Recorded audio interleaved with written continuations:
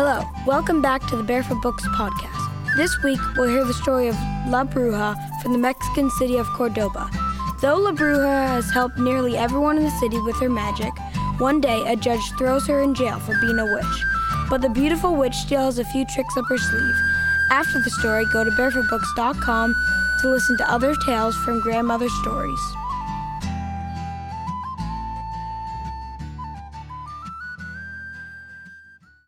This is the story of the beautiful Crone of Cordoba, a story from Mexico. Long ago, before you were born, there was a beautiful old crone whose magic was known far and wide. La Bruja could make the corn grow high for the farmers when there was no rain. She could tell the miners where to find silver and gold in the mountains, and she knew where the fish could be caught in the sea. Nearly everyone in the city of Cordoba went to La Bruja for help at least once in their lives. She smiled as she gazed into her crystal ball. She smiled as she cast a magic spell. Everyone knew that La Bruja was a witch, but she was so kind and so helpful, no one seemed to mind. Her hair was as white as the snow on the mountains, her eyes were as blue as the sea, and her skin as soft as velvet.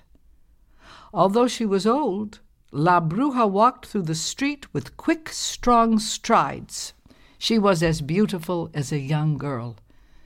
Some people said La Bruja was friends with the devil because of her unusual ways, but most agreed this was a ridiculous notion.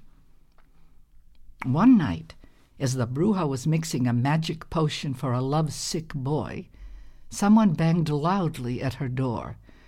As always, she opened it gladly. 10 policemen and their captain rushed into her house.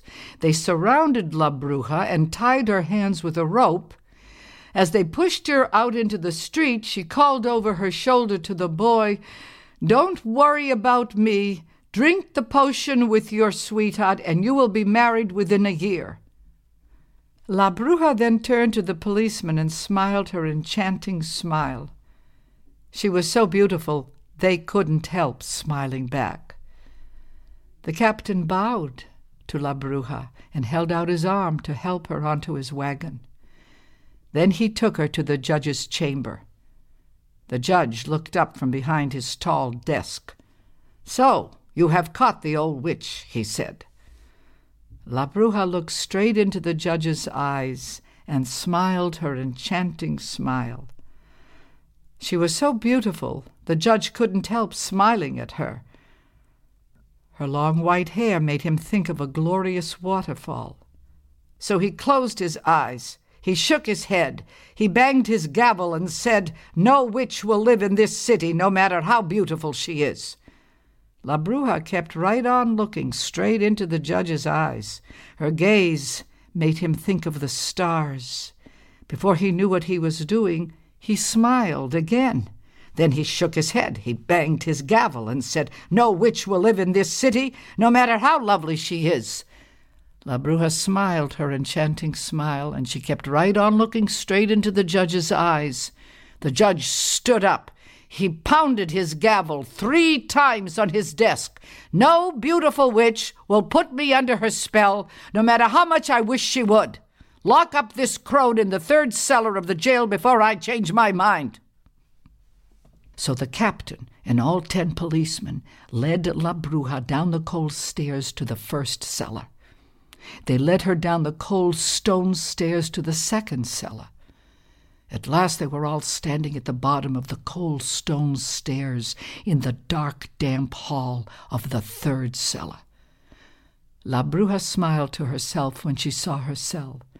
There was a small round stove and a narrow bed, and nothing else. "We are sorry, La Bruja," said the captain. "You have helped us with your magic. We do not want to leave you in this cold, dark place, but we must follow the judge's orders." He bent down and lit a fire in the stove. Then he sent one of the policemen to bring La Bruja warm blankets, and he sent another to fetch her a soft velvet chair with wide arms and a footstool. La Bruja smiled. "Don't worry about me," she said. "For your kindness, I will tell you your fortunes. You will all be rich. Your children will be famous, and each of you will live to be a very old man." She waved goodbye to them and settled down in the soft velvet chair. Many days later, the judge came to La Bruja's cell. He was sure that after she lived in the third cell all this time, she would confess to being a witch. He took the key from his belt, unlocked the door, and cautiously entered her cell. He was glad to see that La Bruja was facing the wall. He was afraid to look into her beautiful, sparkling eyes again. Then he saw what La Bruja was doing. She was drawing with charcoal on the wall of her cell. She had drawn an enormous crow with wide-spread wings. On the back of the crow was an elaborate wicker basket big enough for a person to sit in. Every crisp black feather of the crow gleamed as if it were real. Come in, Judge," said La Bruja. "Please sit down in this comfortable chair." The judge nearly fell into the soft velvet chair. He was so surprised by the sight of the enormous crow that looked so real. "You are an artist, La Bruja," he said. "This crow looks as if it is about to fly away." "You are too kind, Judge," replied La Bruja. "Will you please tell me this? In your view, is there anything missing from my drawing?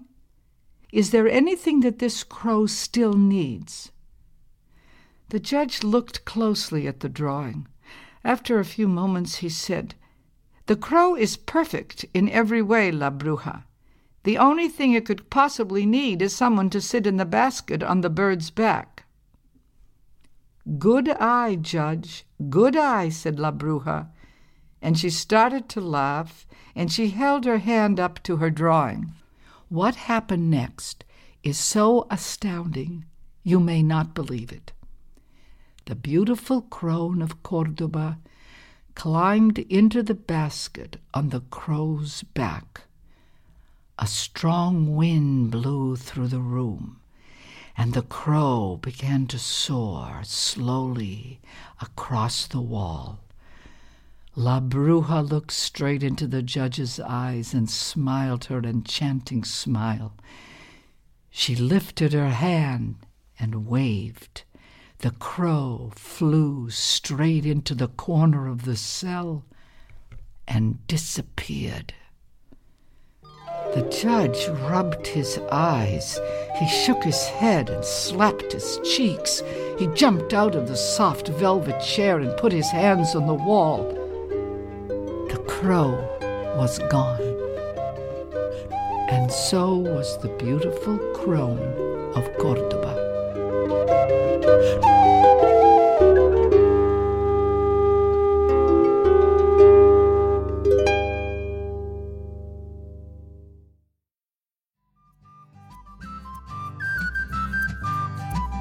That's all for today's episode. Thanks for listening. Now you can visit barefootbooks.com/podcast to find special offers, join our email list, and listen to past episodes of the Barefoot Books podcast. See you next week. Bye.